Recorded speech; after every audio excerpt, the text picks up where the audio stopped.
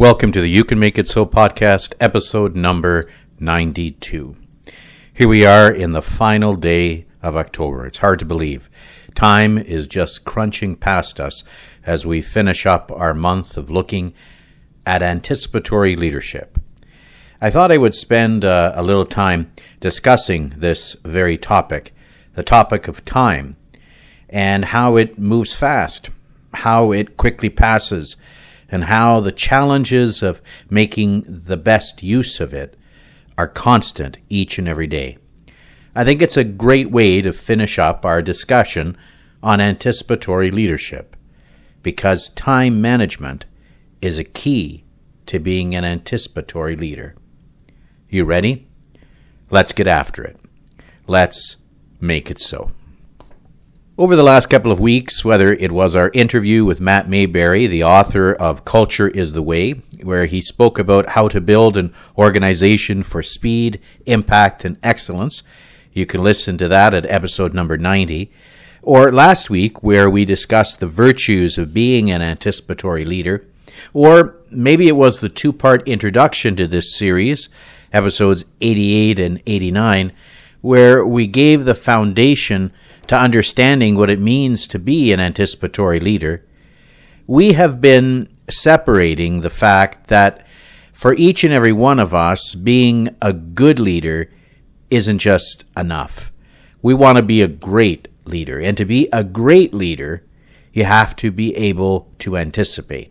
I encourage you to listen to our past episodes in this series on anticipatory leadership by going to our website, phoenixlifecoachingcanada.com.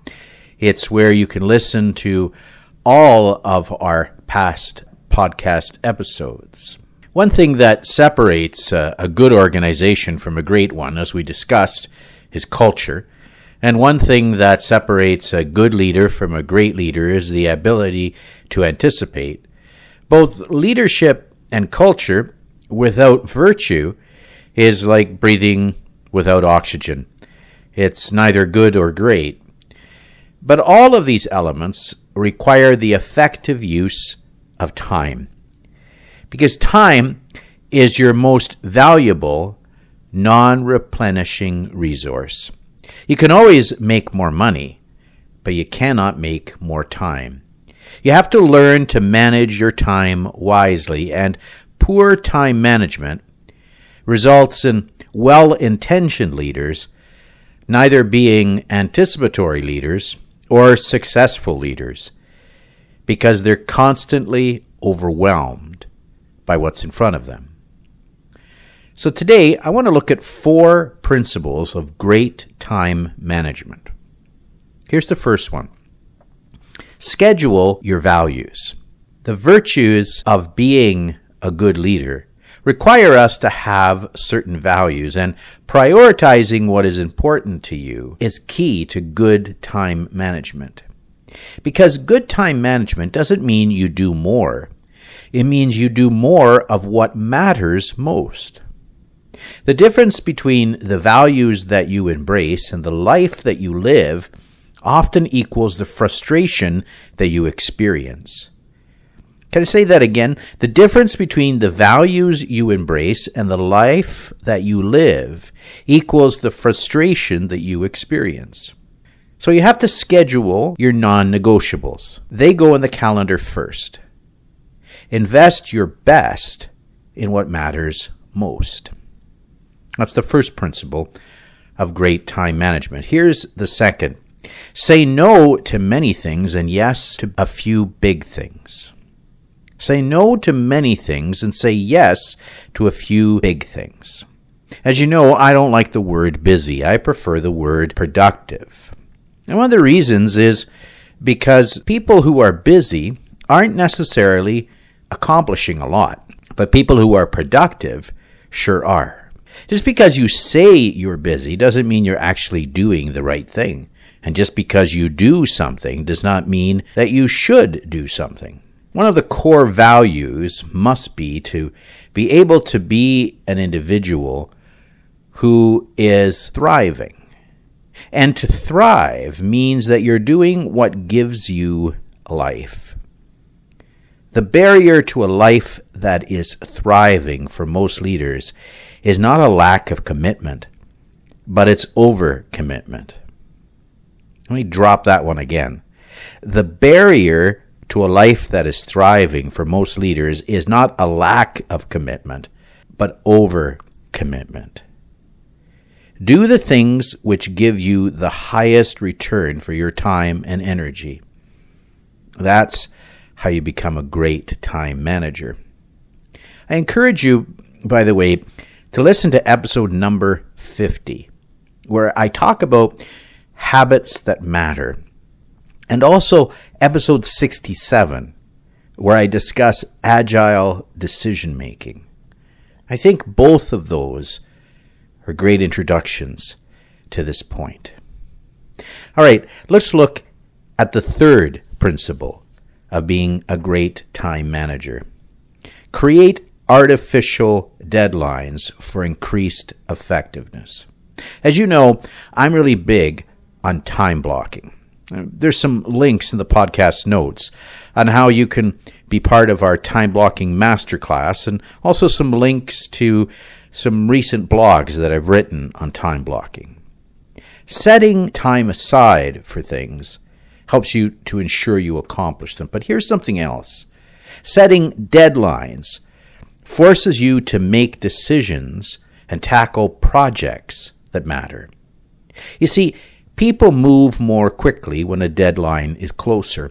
And so having an artificial deadline helps you to do three things: to make decisions faster, to delegate what others can do, and to eliminate what you shouldn't be doing in the first place.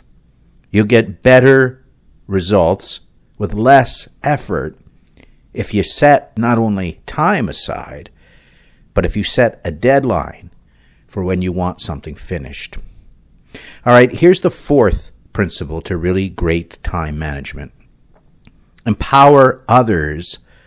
If you delegate tasks, you build followers who only do what they're told. But if you delegate authority, you build leaders. So empower others to get things done.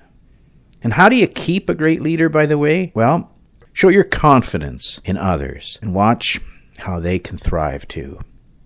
You know, episode 54, I talk a little bit about this when I offer the challenge, Let Go. Why not go and take a look at that podcast episode? All right, I want to leave you with some questions. Some questions to be able to look at these four principles of time management. Schedule your values. Say no to many things and say yes to a few big things. Create artificial deadlines and empower others. Here's the questions. Number one, what are the things that you value most that you're not doing? What are the things that you value most that you're not doing? And here's the second part to that one. What are you going to do to change that? Here's number two. What artificial deadline can you impose today on a project you know needs to get done? What artificial deadline can you impose today on a project that you know needs to get done? All right, and here's number 3 of the questions. What do you need to add to your don't do list? Your don't do list. Your don't do list is the list of things that you're doing right now that somebody else could be doing. It'll make you more effective. Because with good time management, you can be an anticipatory leader. All right, let's wrap up. Leadership is influence, and you're a leader, and that's why you're listening to this podcast. So don't hesitate to reach out if I can help. It's what I've done now for over 20 years, helping individuals and teams lead with confidence and grow in clarity. So contact me through our website or use the link in our podcast notes. I'd love to help. And if this content and this podcast is meaningful to you, it would mean the world to me if you could rate it or write a review.